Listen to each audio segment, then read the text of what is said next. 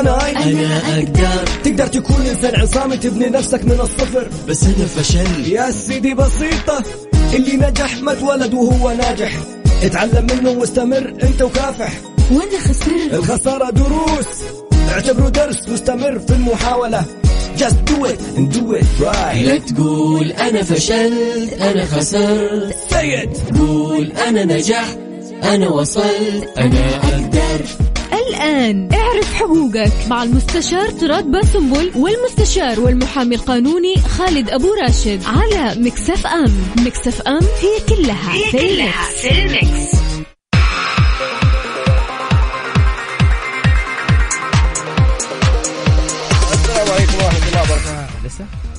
السلام عليكم ورحمة الله وبركاته. بسم الله الرحمن الرحيم، والصلاة والسلام على نبينا محمد وعلى آله وصحبه أجمعين. رب اشرح لي صدري ويسر لي أمري واحلل عقدة من لساني يفقه قولي. اللهم اجعلنا من الذين هدوا إلى الطيب من القول وهدوا إلى صراط الحميد. اللهم علمنا ما ينفعنا وانفعنا بما علمتنا وزدنا يا رب علما. عسى أن يهديني ربي لأقرب من هذا رشدا. على الله توكلنا. ربنا آتنا الحكمة وفصل الخطاب. ربنا آتنا رحمة من عندك وعلمنا من لدنك علما إن شاء الله لمهتدون. اليوم عنوان جميل جدا ومعلومات رائعة جدا. فرق لما يكون الحق معك وتغلط ويصير الحق ضدك، وفرق لما تكون عارف حقوقك وتعرف كيف تطلبها. إيش الفروقات الثلاثة أو المواضيع الثلاثة والفرق بينهم؟ بين التلويح باتخاذ إجراء قانوني واللجوء إلى القضاء، يعني يقول لك إذا ما اديتني حقي أنا حروح أشتكي. والنوع الثاني هو التهديد. إيش يعني تهديد؟ والنوع الثالث الابتزاز. مع المستشار القانوني والمحكم الدولي المحامي خالد أبو راشد. أبو محمد أهلا وسهلا. أهلا وسهلا بيك يا طراد، وبالكل اللي بيستمعونا عبر إذاعة مكسف أم واللي بيتابعونا عبر مختلف وسائل التواصل. الأجواء جميلة اليوم يا طراد في مختلف مناطق المملكة، وإن شاء الله أمطار خير وبركة يا رب. وبإذن الله تعالى أيضا نقدم حلقة قانونية مفيدة بإذن الله. نبدأ على طول يا طراد. دائما أو عند البحث بيكون هنالك لبس بين التهديد وبين الابتزاز وبين التلويح بالحقوق. يعني خليني أعطيكم أمثلة على طول. شخص يجي يكون مثلا له عندك حق فلوس مبالغ، فيجي يقول لك يا أخي أنت لو ما أعطيتني فلوسي، لو ما سددت لي فلوسي، لو ما أعطيتني حقي، أنا حروح أشتكيك. فيقوم يرد عليك يقول لك أنت بتهددني، أنا ما أتهدد. ولا يجي شخص آخر يقول لك هذا تهديد، والتهديد أنا جريمة. ما أمشي بالتهديد بالضبط. وأيضا كلنا نعرف أنه التهديد في حد ذاته جريمة حتى لو لم يتم تنفيذ الفعل، ولو تم تنفيذ الفعل يبقى جريمة حتكون بقدر الفعل اللي تم ارتكابه. هذا لو كان هذا سبب تهديد. طب السؤال، هل هذا تهديد؟ طيب الآن لما أجي أنا وأقول أنت لو ما تجاوبت معايا يا طراد أنا حاروح أكسر سيارتك أو حاكسرك أو حأذي أهلك، طيب هذا أو حأقتلك لا سمح الله أو كذا، طيب هذا تهديد. طب ولا بالحالة الأولى أنا حاروح وحأشتكيك وحأسجنك، هل هذا أيضا تهديد؟ طيب الحالة الثالثة، لو واحد كان متعرف على واحدة أو العكس أو كذا وجاء قال مثلا يعني لو ما تتجاوب معي أو لا تفعلي معايا مثلا أنا حافضحك حنشر صورك، طب هل هذا تهديد؟ طب بلاش، لو حتى اثنين رجال واحد مثلا ماسك على الثاني إن الثاني مثلا عمل قضية رشوة أو تزوير أو مخالفة، وقالوا يا إما مثلا تعطيني المبالغ المعينة أو إني أنا أبلغ عنه، حأبلغ شوف رسمي حأبلغ. طيب هل هذا يعني تهديد ولا حقوق ولا ابتزاز؟ هذا قوي. أيوة. إذا أنت طب أنت الآن بتقول في الحالة الأولى إنه رسمي تشتكيه، طب أيضا أنا الآن إذا أنت ما تعطيني مبلغ أنا حبلغ فيك رسمي إنك أنت زورت. إيش الفرق بين حالة؟ أو إنك أنت ارتشيت، أنا لا ضربتك ولا أذيتك ولا يحزنون. هنا إحنا مهم جدا إن نفرق بين هذه الحالات الثلاثة، لأنه المسألة خطيرة. عارفين ليش؟ لأنه في حالة هي حق من حقوقك وما عليها أي عقوبة، بالعكس هي حق من حقوقك كما ذكرت، بينما الحالات الثانية هذه جريمة قد تدخلك السجن. فالتفريق بين هذه الثلاث حالات مهم جدا جدا. نبدأ. الحالة الأولى دائما لما الشخص يطالب إنسان بحقوق، ويقول له إذا أنت ما أعطيتني حقوقي أنا حاروح أشتكيك يعني أقدم شكوى لدى الجهات الرسمية. هذا ليس تهديد بتهديد. التلويح باتخاذ إجراءات نظامية للمطالبة بحقوق هذا ليس بتهديد، حتى وإن لم يكن لديك حق. يعني ممكن مثلا على سبيل المثال خلاف مع مقاول، وأنا أقول له أنت لا عملت، وبيقول لا أنا عملت بالشكل الصحيح، لا أنت ما عملت الصحيح، إذا أنت ما ترجع لي مبلغ أو كده أنا حاشتكيك في المحكمة. قد يكون المقاول صحيح وقد تكون إجراءاته صحيحة، ولكن يعني أنت في النهاية توجهت إلى القضاء ورفعت قضية وما حكم لصالحك، حكم لصالح المقاول، انتهينا. إذن هذا ليس بتهديد. فخلونا أيوة اعتراض. فهنتفق إنه الحالة الأولى طالما أنك تلوح للمطالبة بحق أو ما تراه حق تمام لدى الجهات الرسمية، هذا ليس بتهديد، هذا حق لك كفله النظام. فأنت بتعطي خبر للطرف الآخر أو لخصمك إنه إذا أنت ما تجاوبت معايا أعطيتني حقوقي أنا حاتخذ الإجراءات النظامية، وهذا حق كفل النظام للطرفين. إذن هذا ليس بتهديد. هذه الحالة الأولى.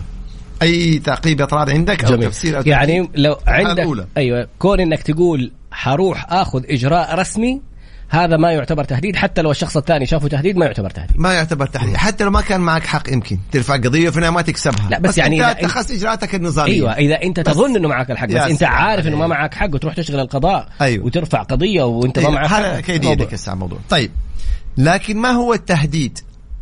التهديد لما تتوعد إنسان بارتكاب جريمة. التهديد هو أن تتوعد شخصا آخر بارتكاب جريمة. هذا هو التهديد المجرم الذي يعاقب عليه.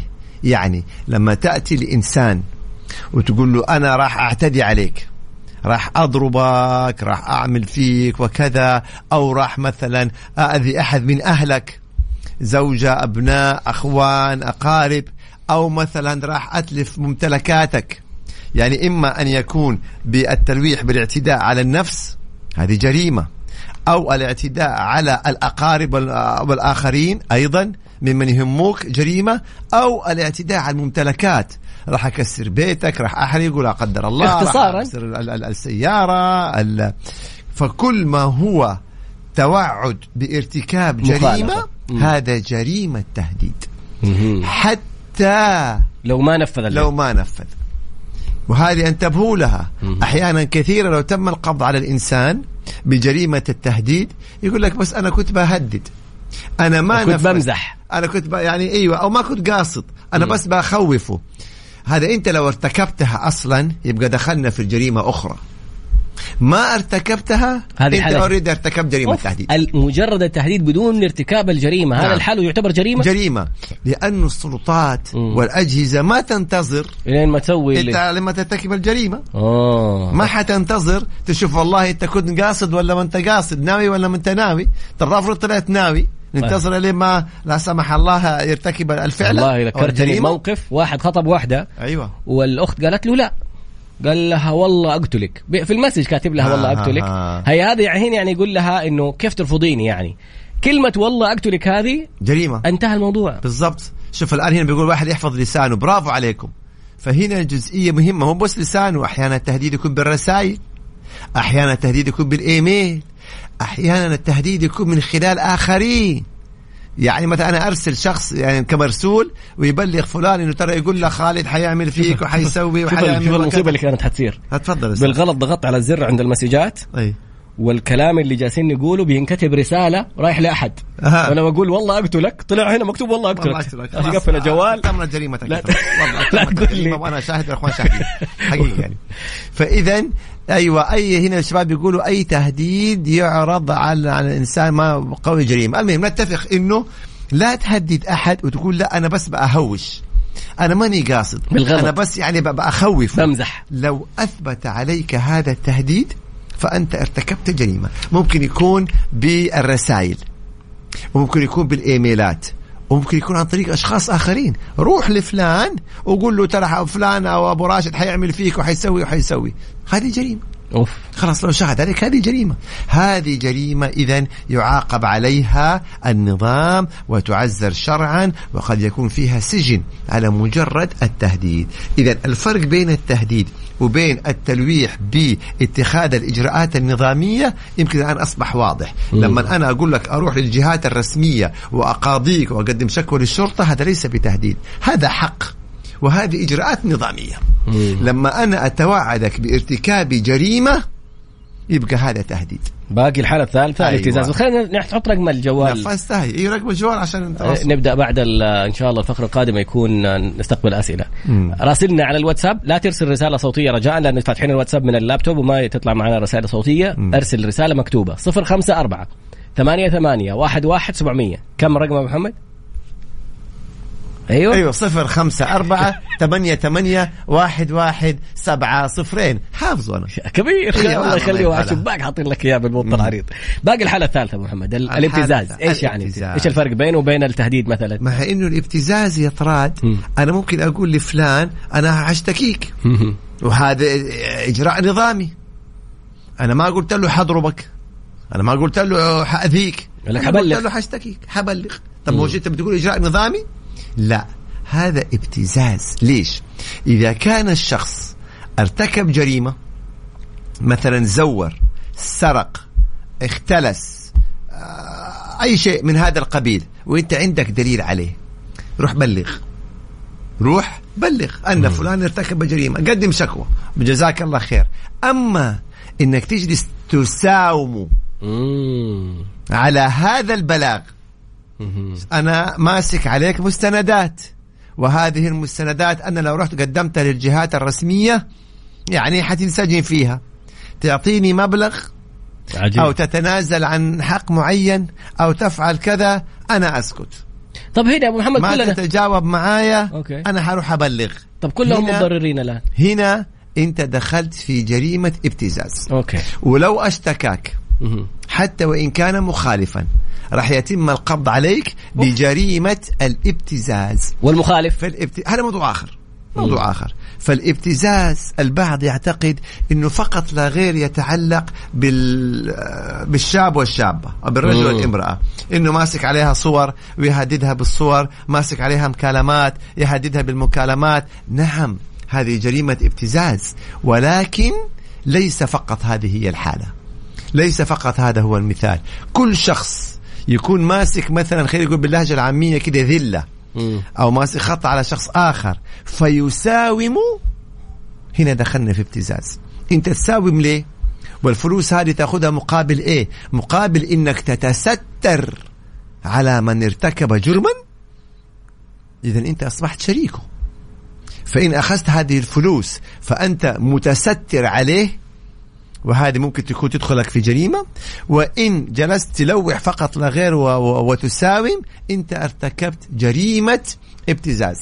عرفت أن إنسان مخالف، روح بلغ قضي الأمر.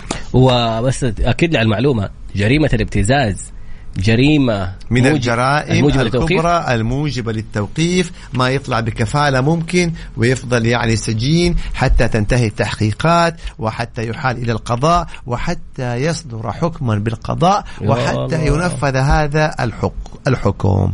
فهنا كان حقيقة يعني في لبس، البعض يلتبس عليه الأمر بين التهديد وبين الابتزاز وبين المطالبة بالحقوق. أتمنى من الله إننا نكون فصلنا هذه الثلاث جزئيات. أصلا واضح أنك فصلتها بشكل واضح ما شاء الله، لدرجة أنه في أحد بيشتكي عليك. السلام عليكم ورحمة الله. أريد أن أشتكي إلى الله على أبو راشد. دخيلك إلى الله كمان. استنى وطراد إني أحبكم في الله، يرضى عليكم وعلى والديكم. يا سلام هذا الكلام. أبو عمار، هذه الشكوى الطيبة، هذه الشكوى المحمودة. الله يجزاك خير. الله يسامحك أبو عمار، فجعتني. بداية طيبة. هل أستطيع تقديم، خلينا في الفقرة القادمة نبدأ موضوع الأسئلة. نذكر برقم التواصل مرة ثانية على الواتساب 0548811700 0548811700. بعد قليل نوضح بس إنه الأسئلة اللي نستقبلها ما هي فقط في هذا الموضوع، أي موضوع يتعلق بالجوانب القانونية إن شاء الله إحنا تحت أمركم. قضايا إيجار، قضايا تركات، قضايا أحوال شخصية، قضايا عمالية، قضايا يعني مختلفة، ديون، يعني خلينا نقول نتحدث عن ثقافة قانونية عامة على الواتس اللي أشار إليه طراد وجلس يقرأ من ورقة دوبه. بعد قليل أساس أنت قريته من حفظك يعني. تفضل أستاذ، تفضل نبدأ.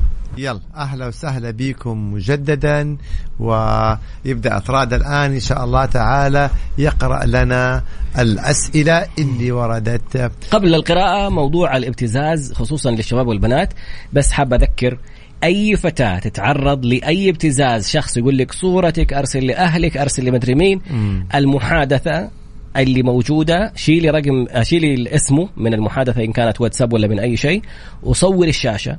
الآن في يدك دليل، في يدك برهان تقدري تروحي فيه على الشرطة، والرجال يوصل إنهم في وحدة جرائم معلوماتية يقدروا يعرفوا من فين مكانه ويجيبوا كل تفاصيله برقمه، بس رقمه هو اللي يحتاجوه. وهذه جريمة بقول للشباب بس عشان اللي بيتحمسوا أحيانا، يعني أنت تتكلم على جريمة موجب التوقيف، يعني ما حتخرج حتى بكفالة من يوم ما تدخل التوقيف إلى ما ينحكم عليك في القضية والأحكام. يعني ترى ما فيها لعب، موضوع تدخل سابقة في حياتك على الطرفين، والعكس صحيح. البنت اللي تسوي نفس الحركة في شاب أيوة ترى ممكن يصير فيك. وحصلت إنه كان يكون شخص متزوج وعلى علاقة يعني للأسف بفتاة ولا بشاب ولا هو، فبعدين تبدأ تبتزه، تقول له يلا حافضحك عند زوجتك، حافضحك عند أولادك، فهي أيضا جريمة ابتزاز. يعني يقول هل يعتد بهذا الكلام في حال علاقة؟ نعم، ما هو أصلا ما يكون الابتزاز إلا من خلال وجود علاقة. الابتزاز التلويح بتقديم أو بتقديم شكوى أو المساومة، خلينا نقول على إنه التكتم على خطأ، جريمة أو مخالفة مقابل مبلغ. أيوة. أو أيضا نفس الشيء مثلا يعني يمكن يكون طلبات، يطلب من الفتاة أمور معينة إذا ما نفذتها يفضحها، فنفس الشيء كل هذا يعتبر إيش؟ يعتبر ابتزاز. هنا في سؤال بيقول إنه هي شخص قدم على ترخيص وبعدين كل ما بيتابع بيقولوا تحت الإجراء، فهل في مدة معينة؟ يعتمد على حسب النوع، الترخيص، التخصص اللي أنت طالب فيه الترخيص، لكن يعني طالما تحت الإجراء يبقى ما أمامك غير إنك أنت تتابع حتى إن شاء الله تعالى صدور هذا الترخيص. أسمع السؤال مهم جدا هذا. كثير من الشركات الآن تتعامل مع أشخاص يديروا لهم حساباتهم في وسائل التواصل الاجتماعي. أيوة. فيقول شخص اخترق سناب قناة لكونه هو من أنشأ الحساب لها وسحب مقطع فيديو لها وأخبرها بالفيديو، فما العقوبة؟ بدون تهديد، ما طلب شيء في المقابل، مجرد اختراق حسابات الآخرين اللي هي هذه جريمة تدخل ضمن نظام مكافحة الجرائم المعلوماتية. الدخول غير المشروع على حسابات الآخرين اللي هي عبر النت، هذه جريمة معلوماتية. إيميل، حساب سوشيال، بالضبط. سواء أنت خربت هذا الحساب، سواء مجرد يعني إنك أنت دخلت من باب يعني القدرات، مجرد دخولك على حساب الآخرين تحت أي سبب كان، ترى ده جريمة معلوماتية. والشخص اللي اخترق هذه القناة ودخل ارتكب جريمة معلوماتية، حتى وإن كان النية سليمة. بمعنى البعض يدخل على حسابات مثلا والعياذ بالله إباحية ويهكرها، جريمة معلوماتية. أوف. كيف؟ نعم، حساب إباحي. الدولة التي تعاقب وليس الفرد، لا يحق للفرد أن يعاقب. بلغ إلى كلنا أمن، بلغ الجهات الرسمية، هذا حساب إباحي، هذا حساب مثلا سيئية، لا يحق لك أن تدخل من تلقاء نفسك وتتلف حسابات الآخرين تحت أي سبب كان. انتبهوا، المسألة خطيرة. هل يحق للمدير تهديد الموظف بالفصل من الشركة؟ أبو عمر من الرياض. أيوة. هنا نجي لطبيعة الموضوع، بمعنى موضوع هذا التهديد، يعني إذا هذا الشخص غاب قرابة 15 يوم، فأنا هنا بأشير إلى الأنظمة أقول له إذا أنت حتستمر في الغياب حتنفصل. فهنا الموضوع النظامي. إذا مثلا والله هذا الموظف بيرفض إطاعة أوامر صاحب العمل المشروعة، يعني خلينا أختصر لكم الموضوع. إذا ارتكب هذا الموظف مخالفة توجب الفصل، نعم يحق لصاحب العمل أن يوضح له النظام، ترى أنت اللي بتسويه حيؤدي إلى فصلك. هذا نظام أصلا وليس قول صاحب العمل. أما إذا كان افتراء، والله إذا طلب من العامل طلبات ليست من مهام وظيفته، إذا يسويها يحفصلك، لا طبعا لا يحق له ذلك، لا يحق له ذلك على الإطلاق. فهنا فرق بين أن أشير إلى مواد النظام ويكون هذا العامل ارتكب مخالفة تستوجب الفصل فأنا أنبهه، يبقى ده نظامي. أما إنه كل شوية لو ما سويت كده حافصلك، لو ما عمل كده حافصلكم، لو مش عارف حافصلكم، لا طبعا ما يحق له. اللي بين صاحب العمل وبين العامل النظام، الذي يحكم العلاقة بينما النظام. ما يحق له عشان المدير ولا صاحب عمل يقعد يفتري على الناس، ما يحق له ذلك. هذه قضية مرفوعة، فالرجل بيسأل هل يعني قضية لشخص سوى عملية تكميم صارت مضاعفات، لما رجع على المستشفى بناء على المضاعفات التأمين رفض يغطي المبلغ حق الرجعة للمستشفى بناء على المضاعفات، فالمستشفى وتوفى الله يرحمه ويغفر له. الله يرحمه. فالمستشفى الآن جالسة تطالب أصحاب ايش يسموهم الورثة بمبلغ الشهرين اللي جلس فيها والتأمين رفضها. ما هنا الآن حنرجع بين العلاقة بين المستشفى وما بين ورثة المتوفى وما بين ورثة المتوفى وما بين شركات التأمين. المستشفى تقول لك أنا عملت إجراءات طبية أعطوني أتعبي، المفروض إنه التأمين يعني أنا ما لي علاقة. أنا الآن كمستشفى والله التأمين غطى، يبقى أنا أطالب التأمين. طيب التأمين ما غطى، يبقى أنا أطالب المريض. بس المفترض أن أبلغ المريض من أول يوم، ترى التأمين ما غطى، عندك القدرة إنك تدفع عشان نعمل الإجراءات الطبية. لو ما بلغ، أما إنه أنا ما تبلغني وأنا أعتقد إنه التأمين غطى ثم تفاجئني، لا، يبقى هذه دخلنا في مسألة أخرى. هذا في إثباتات في القضية. أيوة. أيضا يحق لهم إنه هم يناقشوا شركة التأمين، وإن لازم الأمر يقاضوها. لماذا يا شركة التأمين ما غطيت المبلغ العلاج؟ هل عاد شوف الأسباب، هل والله أن المبلغ تجاوز حد التأمين؟ هل أن الموضوع مثلا كان من المواضيع التجميلية التي لا يدخل ضمن عقد التأمين؟ يبقى هنا حندخل في شروط العقد ونشوف يعني إيه حسب شروط العقد. على سيرة الموضوع حق التهديد بفصل الموظف، هل المبيعات وتحقيق الأهداف يدخل من ضمن صلاحيات؟ هذا معلومة خلينا نعلنها الأول مرة يا معقولة؟ نعم، ونعلنها للملأ. عجيب. الحالات التي توجب فصل الموظف، أنا أسألك هي يا طراد، المادة 80 هل ورد فيها عدم تحقيق الموظف للتارجت أو اللي هو للمستهدف؟ هل ورد هذا النص في نظام العمل؟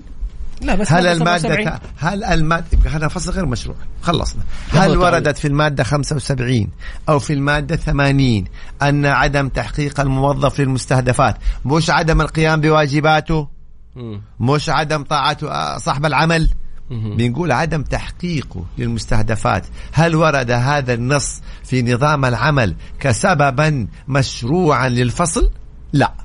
لا يوجد، لا في المادة 80 ولا في المادة 75 ولا في أي مادة في نظام العمل. فطالما لم يرد في نظام العمل إذن ليس سببا مشروعا للفصل، ولا يحق لصاحب العمل أن يفصل العامل لأنه والله ما حقق مستهدفات.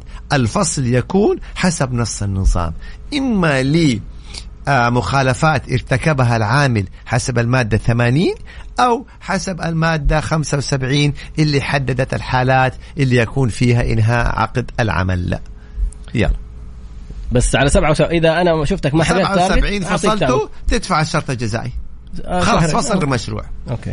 طيب بالنسبة هنا نقول ترخيص المحاماة، خلاص أنت تابع الترخيص مع وزارة العدل إن شاء الله تعالى إلى إيش؟ إلى يعني صدور الترخيص. شخص يدعي أنه معقب جوازات ويطالب بتحويل مبالغ له، وبعد التحويل لا يقوم بإنهاء الإجراءات. ترفع عليه قضية وتطالبوه بإعادة هذه المبالغ. انت حولتوا انت بتقول تحويل يعني تحويلات بنكية، فخذ هذه السندات التي تثبت هذا التحويل وأرفع عليه قضية وطالب باسترداد هذه المبالغ. جميل جدا. بعد قليل نتابع إن شاء الله باقي الرسائل. رقم الاتصال 054-88-11-700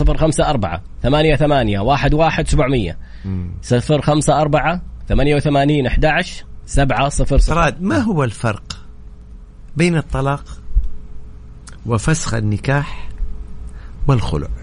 هذا بالذات يعني حجاوبك باستفاضة في بعد الفقرة القادمة إن شاء الله. والله متمكن كبير يا أبو محمد. خلاص هنشوف الموضوع هذا. خلينا نثير هذه الأمور حبتين باستفاضة كمان. هل تعلم أن القضايا الطبية الآن أصبحت تنظر في المحاكم العامة؟ خلاص ما عاد في لجنة صحية شرعية. هذا التعميم صدر قبل يمكن أسبوعين أو 3. لا والله يعني حولها ما يزيد على شهر. طبعا هنا كان أحد الأخوان بيسأل بيقول إذا أغلقت المنشأة، طبعا إذا أغلقت المنشأة أو أغلق الفرع بالكامل فحسب نظام العمل إنهاء العقود حيكون نظامي مع كامل المستحقات. ليش؟ لأنه أغلقت المنشأة خلاص، أو أغلق مثلا الفرع بالكامل. فهذا سببا من الأسباب المشروعة لإنهاء العقود مع إعطاء العامل جميع مستحقاته. يلا. طيب مرة ثانية، الفرق سألت سؤال في الفقرة الماضية. أيوة. الفرق بين الطلاق أيوة وفسخ عقد النكاح أيوة والخلع. أيوة. بسم الله الرحمن الرحيم. يلا. أولا الطلاق بكلمة من الرجل خلاص. حلو. إذا بإرادة الرجل المنفردة. عشان نكون دقيقين. نعم. بإرادة الزوج المنفردة. نعم. إذا الطلاق بإرادة الزوج المنفردة. الزوج متى ما يبغى يطلق. وفي المقابل طيب. الخلع بإرادة الزوجة المنفردة. طيب بمقابل هو فسخ عقد النكاح بعوض، وتعريفه كده. أصبر صح المعلومة. حديك مهلة. أوكي. الخلع هو فسخ عقد النكاح بعوض. أنا أجي أقول لك يعني لو مرتك ناقص. بسم الله عليك ناقص. أوكي. إنه هو بقرار المرأة ناقص خطأ للأسف. خلاص باقي الأخير. طيب. بعدين صحح لي. فسخ عقد النكاح هذا بيد القاضي إذا ثبت أنه في ضرر وقع على المرأة وهي تبغى تفسخ عقدها، أو الرجل إنه لا الرجل ما يحتاج حيطلق بس ممكن هذاك يرجع مهره. استنى لا صحح في الأخير. طيب. خذ الورقة. المهم فسخ عقد النكاح لوجود ضرر بيد القاضي. ممكن تروح الإنسانة تقول ما أبغى هذا الرجل. شوف يا طراد، أنت إجابة صحيحة في الأولى، إجابة غير صحيحة في الثانية، إجابة أيوة يعني 50% في الثالثة. أوكي. يعني للأسف في هذه أعدي ولا ما أعدي؟ حاطي 50%. 50 وصلت 100. 50 هذا نجاح جامعة. دفها 60 عشان تعدي. 60 يعني. إيه. شكرا محمد. خلاص 60%. جاوب 60% عشان ويكند. شكرا. بس خلاص نرجع. قلنا الطلاق زي ما قال طراد بإرادة الزوج المنفردة. لا ما خلوا التعبير. أخطأ في الإجابة. نرجع بإرادة الزوج المنفردة. خلاص متى ما قرر الزوج أن طلق. هذا الجواب الأول صحيح. طيب. الخلع يجب أن يكون برضا الطرفين. أنا هذه والله كنت عارف وليس بإرادة منفردة. هي تطلب الخلع ولكن يجب موافقة الزوج. عجيب. إذن الخلع برضا الطرفين. جاتك قالت له أرجع لك مهرك، موافق؟ أعطيك مبلغ 100 250 أقل أعلى، توافق؟ طب لو ما وافق؟ فإذا وافق صار الخلع. الحمد لله رب العالمين. أما إذا رفض فهنا نأتي فسخ عقد النكاح. فسخ الزواج يكون بحكم من القضاء مقابل عدد. ترفع دعوى فسخ نكاح في المحكمة العامة أو محكمة الأحوال الشخصية، ففضيلة القاضي ينظر في هذه القضية ويفسخ النكاح. فإن ثبت لفضيلة القاضي أن السبب من الزوج يعني هو المقصر، يفسخ النكاح بدون إعادة المهر. أما إذا يعني ما ثبت لفضيلة القاضي أن الزوج مقصر وأن الزوجة هي كده خلاص يعني من تلقاء نفسها ما تبغى، فيحكم بفسخ النكاح، ولكن إيش بإعادة المهر، طبعا أمرا بحديث الرسول صلى الله عليه وسلم أتردين عليه حديقته. طيب. إذن هنا نفرق أصبحنا الحلقة اليوم كلها يعني تفريقات. لطيف. قلنا أن الفرق بين الطلاق والخلع وفسخ عقد النكاح أن الطلاق بقرار منفرد من الزوج، وأما الخلع فبموافقة ورضا الطرفين، الزوج والزوجة اتفقوا على مبلغ معين خلصنا. أما فسخ النكاح إن رفض الزوج فترفع المرأة أو الزوجة محكمة فيكون بحكم من القضاء. إذن نختصرها في سطر واحد: الطلاق بقرار من الزوج، الخلع برضا الزوجين، وفسخ النكاح بحكم القضاء. شكرا. طبعا ايش يعني قلت؟ الإجابة ثالثة 100%. معليش انت يا طراد اني انا دفيتك ل 60%. لا حبيبي استنى، يعني هذا دخلت 80 الدعم يعني. لا دخلت 80 انا بحكم من القاضي قلت فسخ عقد النكاح. لا بحكم القاضي انت ذكرت ان بموافقة بإرادة الزوجة المنفردة. طيب هذه اوكي، هذه خلاص قلنا ان شاء الله خليها خلاص ما نبغى. فراحة الأخير بالكامل. الثالث ايش قلت انت؟ قلت بقرار من القاضي فسخ عقد النكاح بقرار من القاضي. يعني اثنين ضد، يعني جاوبت إجابتين وواحدة ما جاوبت. 80% هذه 75. اوكي الحمد لله، احسن من 60. جيد برضو، الحمد لله. طيب جزاك الله خير. كنت مبتعث من مؤسسة حكومية على أساس أني أروح أدرس وأرجع أتوظف عندهم. بعد ما رجعت مكتوب كلمة في العقد: في حال الاحتياج. قالوا الحين ما نحتاجك، والتخصص اللي موجود ما هو في السوق غير عندهم. إيش سويت أنا؟ إحنا هنا العبرة بإيش؟ بالعقد المبرم بين الطرفين. فإذا أنا قلت أنا حأطلعك وأدرسك على حسابي وأبتعثك، وإذا عدت أنا غير ملزم. إن أردت إني أوظفك، وإن أردت أقول لك ماني محتاج لك. أنت من البداية اطلعت على هذا الشرط ولا ما اطلعت؟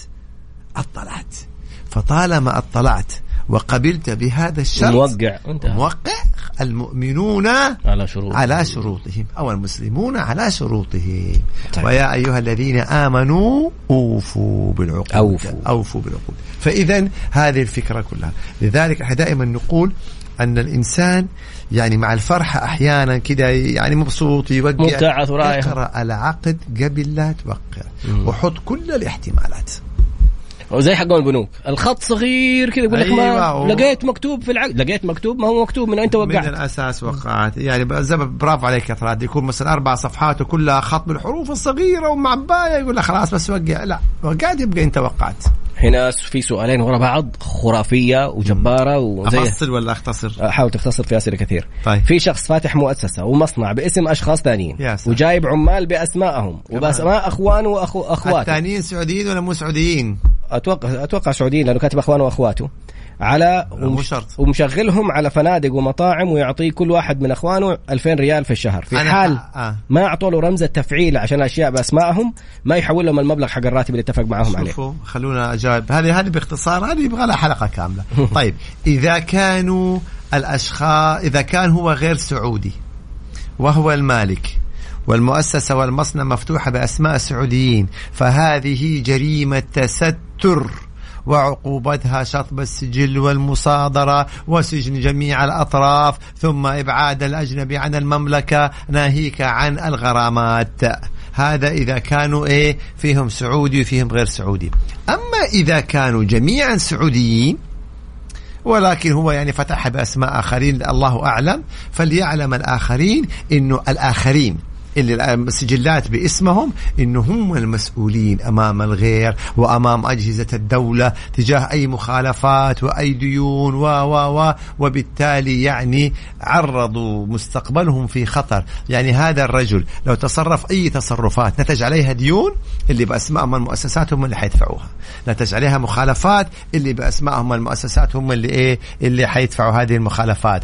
نتج عنها عقوبات جزائية قد أيضا حيتحملوها أصحاب المؤسسات.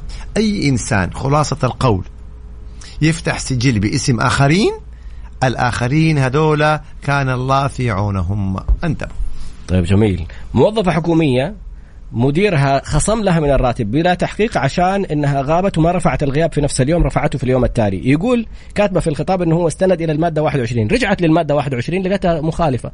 هل يستطيع مخالفه النظام او مخالفه؟ سؤال جميل يا أستاذ.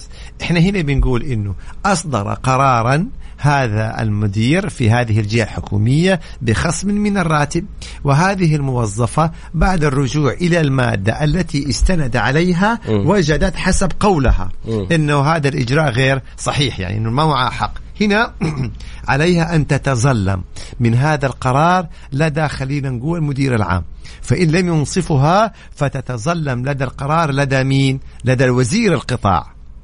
فإن رأت إنه أيضا يعني ما جاء إنصافها ترفع دعوة في ديوان المظالم. جميل جدا. بالمطالبة بإلغاء هذا القرار، ولكن التدرج مطلوب، إنها تتظلم لدى مدير مثلا المنطقة أو مدير القطاع، وإذا ما كان في تجاوب مثلا تتظلم لدى وزير القطاع، فإذا ما كان في تجاوب أو القرار ما كان مقنع لها تقيم دعوة في ديوان المظالم. امرأة طلبت رقم جوال لشخص في مكان عام سواء شفويا أو كتابيا وأعطاها رقم، بعد ذلك قامت برفع قضية تحرش عليه. ما الحكم في هذه القضية بالرغم أنه لا يملك أي دليل أنه هي اللي طلبت الرقم؟ قالت له أعطيني رقمك، راح كتب لها الرقم، أيوة، راح اشتكت عليه تحرش. العبرة البينة على من ادعى. إذا أنت ادعيت أنه هي اللي طلبت منك الرقم أثبت.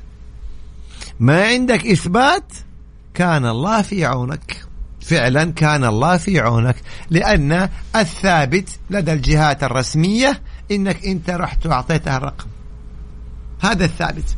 أنت عندك خلاف ذلك وتقول هي اللي طلبته منك، يبقى ديك الساعة أنت عليك أن تثبت، ممكن حتى فيها تحليف اليمين. فهذه نتيجة دائما هذه السلوكيات المرفوضة المخالفة لشريعتنا وعاداتنا وتقاليدنا ومبادئنا. نقلها الرقم كله تكتب في جوالها. هذه العلاقات دائما هذه العلاقات بتكون ليش علاقات أبو محمد؟ يعني واحدة في المول مثلا بتقول لك والله عندها حق عطر ولا حاجة، خلاص بعد كده نقلها. لا، في فرق. إذا كنت أنا بأشتري منتج، والآن أغلب المحلات لما تشتري منتجات يقول لك أعطيني اسمك ورقم جوالك، يبقى هذا موضوع آخر، هذه بيانات بيتم حفظها وتدوينها.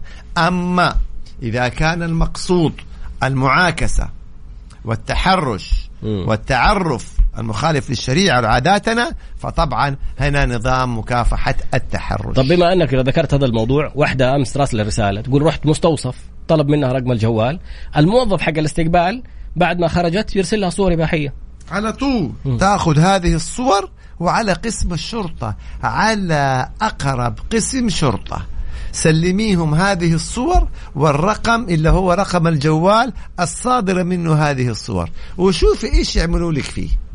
حيتم سحبه وإحالته إلى النيابة، إيقافه يعني قبض عليه وإحالته إلى النيابة، ثم إحالته إلى المحكمة الجزائية على طول.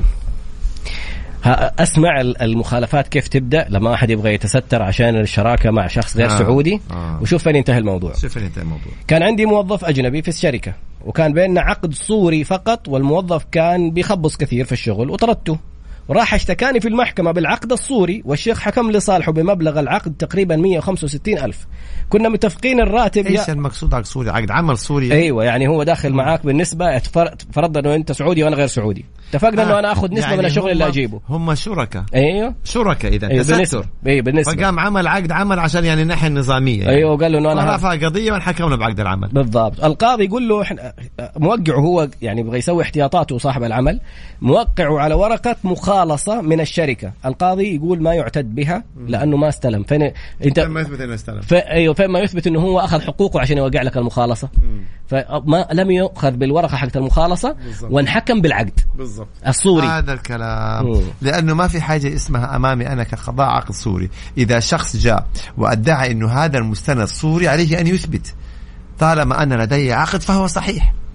مسألة الصوري أثبت إنه عقد صوري، ما أثبت يبقى الحكمة أو الأحوال يحكم بالعقد. يعني بدل المخالصة هذه اللي كانت أخذها وأنت ما سلمته شيء، كانت يقر. تسمى ورقة ضد، إن هذا العقد المبرم بتاريخ كذا هو عقد صوري ولا يعتد به، وأن الصحيح هو كذا وكذا، وأن صحيح مخالفة، هي تجريمة تستر، تجريمة تدخل في قضية ثانية. والله فعلا يا طراد أنت قلت حاجة جميلة جدا.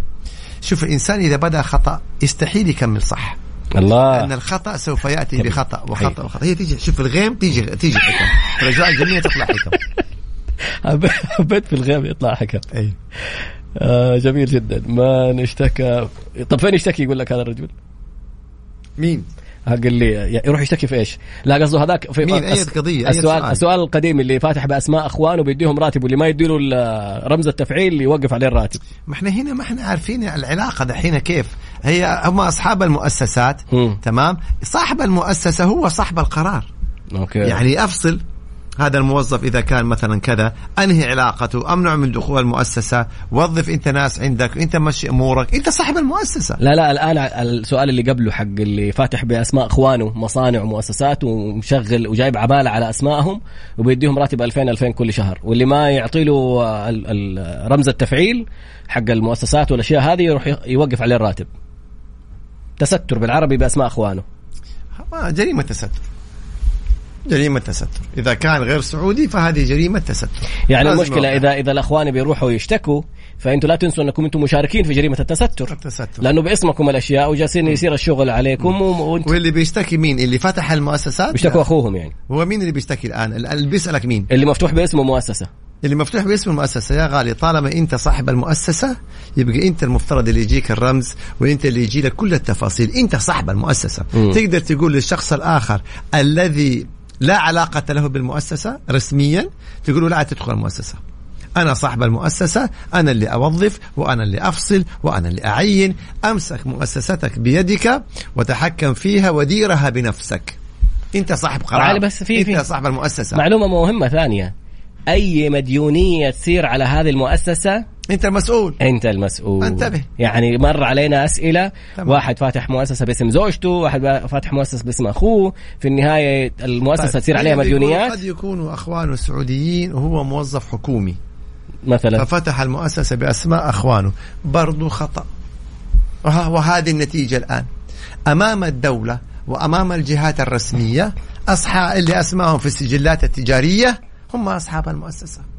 على الأخ الآخر أن يثبت أنه هو المالك، فإما أن يقيم دعوة يعني يثبت ملكيته لهذه المنشآت، يبقى هذا خط، أو أنه أصحاب المؤسسة يقولوا إحنا أصحاب المؤسسة سجلات باسمنا، أنت ما لك علاقة. فهو ممكن إذا كان سعودي يرفع دعوة ملكية، هو يثبت ذلك. أعمل في شركة تشغيل وصيانة في أحد الدوائر الحكومية، المدير فصلني بدون إنذار أو تحقيق أو أي غلطة علي، إيش الإجراء؟ ترفع قضية لدى القضاء العمالي وتوضح أنه أنت انفصلت بدون سبب مشروع، وتطالب بتطبيق المادة 77.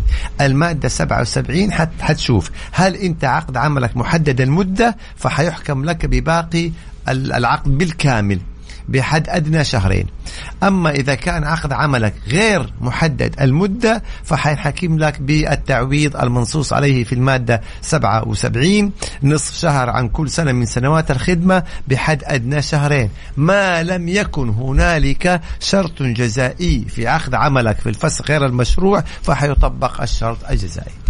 وعلى فكرة بس توضيح للناس أنه المادة 77 إذا كان عقدك محدد المدة، مثلا عقدك معايا سنة وأنا خلال 6 شهور قلت لك خلاص ما أبغاك، المفروض أني أدفع لك باقي 6 شهور كاملة لنهاية العقد. والعكس صحيح، أنت كموظف بناء على المادة 77 لما تيجي تقول لي والله ما أبغى أكمل شغل، خلاص جاني عرض رايح لشركة ثانية، أنت اللي لازم تدفع للشركة رواتب 6 شهور دي كاملة. تمام. مواضيع الأخطاء الطبية والله ممكن نعمل لها حلقة يطراد مستقلة، لأن هنالك جديد.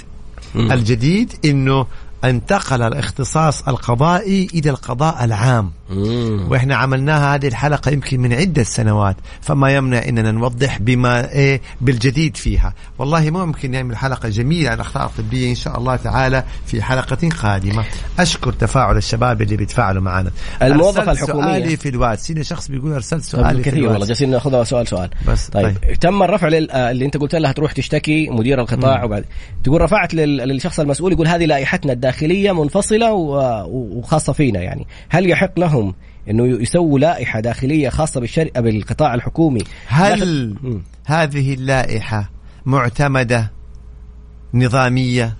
إذا يعني على سبيل المثال كل شركة لازم تكون لها لائحة داخلية، هذا حكومي، ولكن هذه اللائحة الداخلية لازم تكون معتمدة من قبل وزارة العمل. طيب احنا هنا بيقول الجهة حكومية، بيقول هذه اللائحة داخلية، يبقى احنا لازم نرجع للجهة الحكومية هذه. هل هذه اللائحة الداخلية نظامية؟ كيف يعني نظامية؟ يعني صدرت بالشكل النظامي مثلا وفقا للأنظمة أصدرها الشخص في الحكومة؟ هل صدرت من الجهة ذات الصلاحية؟ مين أصدر هذه اللائحة؟ هل الإدارة القانونية أصدرتها؟ هل الإدارة القانونية في هذا القطاع هي التي أصدرت هذه اللائحة؟ هل هذه اللائحة معتمدة من وزير القطاع أو مدير المنطقة؟ ما احنا نبغى نشوف إيش الأنظمة وإيش الإجراءات. احنا دائما في القطاعات الحكومية نمشي بنظام الخدمة المدنية. كون أنه هنالك لوائح داخلية يبقى نسأل صدرت من الجهة الصحيحة متوافقة مع الخدمة المدنية الداخلية، متوافقة مع نظام الخدمة المدنية. صدرت من الجهة الصحيحة أكيد، ما صدرت يبقى طبيعي حتكون مخالفة. فلا بد نطلع على اللائحة ومدى نظاميتها والجهة التي أصدرتها حتى نفتي في هذه الجزئية. هذا سؤال الناس اللي بيتوسطوا يقولوا اطلع على السؤال، يا ترى هو يخليه يكتب لك رقمه عشان أعرف صحيح. أحد بيسأل هل في مستجدات عن إضافة مادة القانون في المدارس؟ إلى الآن حسب علمي لا يوجد، وإن كنت أتمنى وأطالب بأن تكون هنالك مادة ثقافة قانونية على الأقل في ثالثة ثانوي، ثقافة قانونية. لأن اليوم الطلاب اللي في الثالثة ثانوي بيستخدموا وسائل التواصل وبيستخدموا الجوالات وبيستخدموا طبعا الحسابات وبيستخدموا الموارد دي كلها. أيضا مثلا بتحصل مضاربات ومشاجرات مثلا، يعني سواء في الفصل أو بعد هذا أيضا. فممكن تكون مادة قانونية ثقافية تثقف مثلا هذه الفئة من أبنائنا، يعني مهمة جدا هذه الجزئية جدا والله. شخص نصب علي انه يوظف ويستخرج عاملات وطلع علي مؤسسة على اسمي، والآن مطالب بمبلغ 1,000,000 ريال. كيف الإجراء؟ كيف نصب عليك وطلع مؤسسة باسمك؟ يعني انت وافقت وسويت معاه تستر وهو في النهاية والآن عليه ديون 1,000,000 ريال. 1,000,000. والله هذا أمر مؤلم، هذا أمر مؤلم جدا، لأنه اللي طالبه ب1,000,000 أمامهم صاحب المؤسسة. عاد انت ارفع عليه قضية، ايش بينك وبينه مستندات؟ كيف تقدر تثبت انه هو مثلا المالك الحقيقي؟ كيف تقدر تثبت انه هو نصب عليك؟ يعني احنا كلام انا جاني سؤال بتقول نصب علي بس بدون اي معلومات اخرى، نصب عليك اشتكي في الشرطة ان هذا الانسان نصاب محتال، وفي هذه الحالة ممكن انه هو يحال الى النيابة، وعندنا نظام الاحتيال ممكن نتحدث عنه أيضا في حلقة من الحلقات، ويحيى المحكمة الجزائية. هذه الإجابة بناء على سؤالك العام، نصب علي. أعطيني تفاصيل أعطيك تفاصيل في الإجابة. كبيرة محمد، أحسن اديني تفاصيل أديك تفاصيل. أبغى أقدم استقالتي قبل نهاية العقد وأنا لي في الشركة أكثر من 10 سنوات، هل أستلم حقوقي نهاية الخدمة كاملة؟ حسب نظام مكافأة خلاص ضغط الأنظمة بموجب نظام العمل حدد الآلية بالنسبة لمكافأة نهاية الخدمة. فإن استقلت خلال 2 فلا مكافأة نهاية خدمة. إذا استقلت خلال بعد 2 وأقل من 5 سنوات، يعني من 2 إلى 5 سنوات، فلك ثلث هذه المكافأة. إن استقلت ما بين 5 سنوات و10 سنوات فلك ثلثي هذه المكافأة. إن عديت 10 سنوات فلك كامل مكافأة نهاية الخدمة. أنا فصلت لك إياه. طب بس هو لسه عقده ما انتهى. طيب هو استقيل الآن. أيوة كم سنة له؟ 10 سنوات، أكثر من 10 سنوات. لا أكثر من 10 سنوات تأخذ كامل مكافأة نهاية الخدمة. أيوة بس حيكون في شرط الجزائي حق فسخ هذا موضوع آخر، هذا استقالة وليس فسخ غير مشروع، هذا موضوع آخر يا طراد. بس 77 صح؟ لا هو تقدم باستقالة، هذه فيها تفاصيل أخرى. طب جميل جدا. أنا كفي هذه شوف النقطة جدا مهمة. الأشخاص اللي بيسحبوا جوازات وإقامات العاملين عندهم، راح الرجال اشتكى بشكل نظامي. طيب. رجعوا له الأوراق، الرجال راح مسوي عليه بلاغ كيدي هروب ولا تغيب. الآن خذ أنت هذا البلاغ اللي أنت كسبته اللي خلاه يرجع لك الأوراق، وروح أرفع عليه في شو يسموها، مو وزارة العمل، يرفعوا البلاغ ذا وممكن يتغرم عليه غرامة إذا هو مسوي بلاغ كيدي على أنه تغيب. إذا بلاغ كيدي يعاقب. ويهددني برفع البلاغ بعد نقل كفالتي. طيب مين ثاني؟ والله رسائل مرة كثير. أوكي هذاك اللي نصب عليه سواله مؤسسة 1,000,000 ريال نصب عن طريق وسائل التواصل الاجتماعي. خلاص ترفع قضية إنه هو استغل وسائل التواصل الاجتماعي للنصب عليك، بمعنى تقدم شكوى في الشرطة، أعطيهم الرسائل والصور اللي أرسل لك هي في مثلا في تويتر ولا في سناب ولا على حسب الحساب، وقول لهم هذا الرجل من خلال وسائل التواصل الاجتماعي عمل إعلانات أو تواصل معايا وزودني بكذا وكذا وكذا، وأعطيهم كل الرسائل اللي بينك وبينه. 1. 2. أعطيهم للشرطة أيضا الحوالات المالية اللي أنت حولت له هي أو الشيكات. فهنا أصبحت أمامنا جريمة إيش؟ احتيال. الشرطة حتاخذ التفاصيل هذه كلها وترفعها للنيابة، النيابة حتحقق، فإن ثبت للنيابة إنها فعلا يعني الرجل احتال عليك، طبعا يحولوه على المحكمة الجزائية ويرفعوا عليه لائحة اتهام. طراد بأشر لي يقول لي انتهى الوقت. والله ما إنه الوقت جميل جدا معاكم، ودائما الوقت جميل معاكم. لنهاية رقم 60 اللي سأل عن أخوه اللي سوى عملية تكميم، جاوبنا سيدي على الجواب الظاهر، جالك تليفون. ارجع لعقد التأمين المبرم بينك وبين التأمين عشان نعرف هل لهم حق في عدم التغطية أم لا. بناء على هذه الإجابة أو بناء على هذا العقد يتبين لنا حق المستشفى في مطالبتكم أو في مطالبة شركة التأمين. طب أرجع للحلقة في بدايتها، أكتب خالد أبو راشد على تويتر حتلاقي حسابه محفوظة في حسابي، أجاب بتفصيل أكثر. في انستغرام حتلاقيها طراد باسنبل، أو أدخل على mixfmsa.com حتلاقيها في البودكاست في الأخير في التسجيلات. سبحانك اللهم وبحمدك، أشهد أن لا إله إلا أنت، أستغفرك وأتوب إليك. شكرا لك يا طراد والكل اللي بيستمعونا، وإن شاء الله أيام سعيدة وجميلة، ونلقاكم بأمر الله تعالى في الحلقة القادمة الخميس القادم بإذن الله. الأجمل من الحلقة الأجمل هو ما سيحصل بعد الحلقة. ادخل على تويتر شوف الفيديو اللي حيتصور دحين إن شاء الله. بارك الله فيكم. ما شاء الله ما شاء الله تبارك الله. يا سلام، شوف التفاعل الجميل، والله شكرا لكم ولمتابعتكم. يعني الله يحفظكم ويوفقكم ويسعدكم يا رب إن شاء الله. الله يحفظكم. طيب الله يبارك لك يا رب. السلام عليكم. السلام عليكم. لسه لايف ها. طيب أقول مبروك يعني. شكرا لكم يا شباب، ونلقاكم إن شاء الله تعالى في الحلقة القادمة. الله يحفظكم. على فكرة لو ما شافوها في حسابك، لا دخيلك كنت ما تعال خلاص الموضوع تاني. السلام عليكم.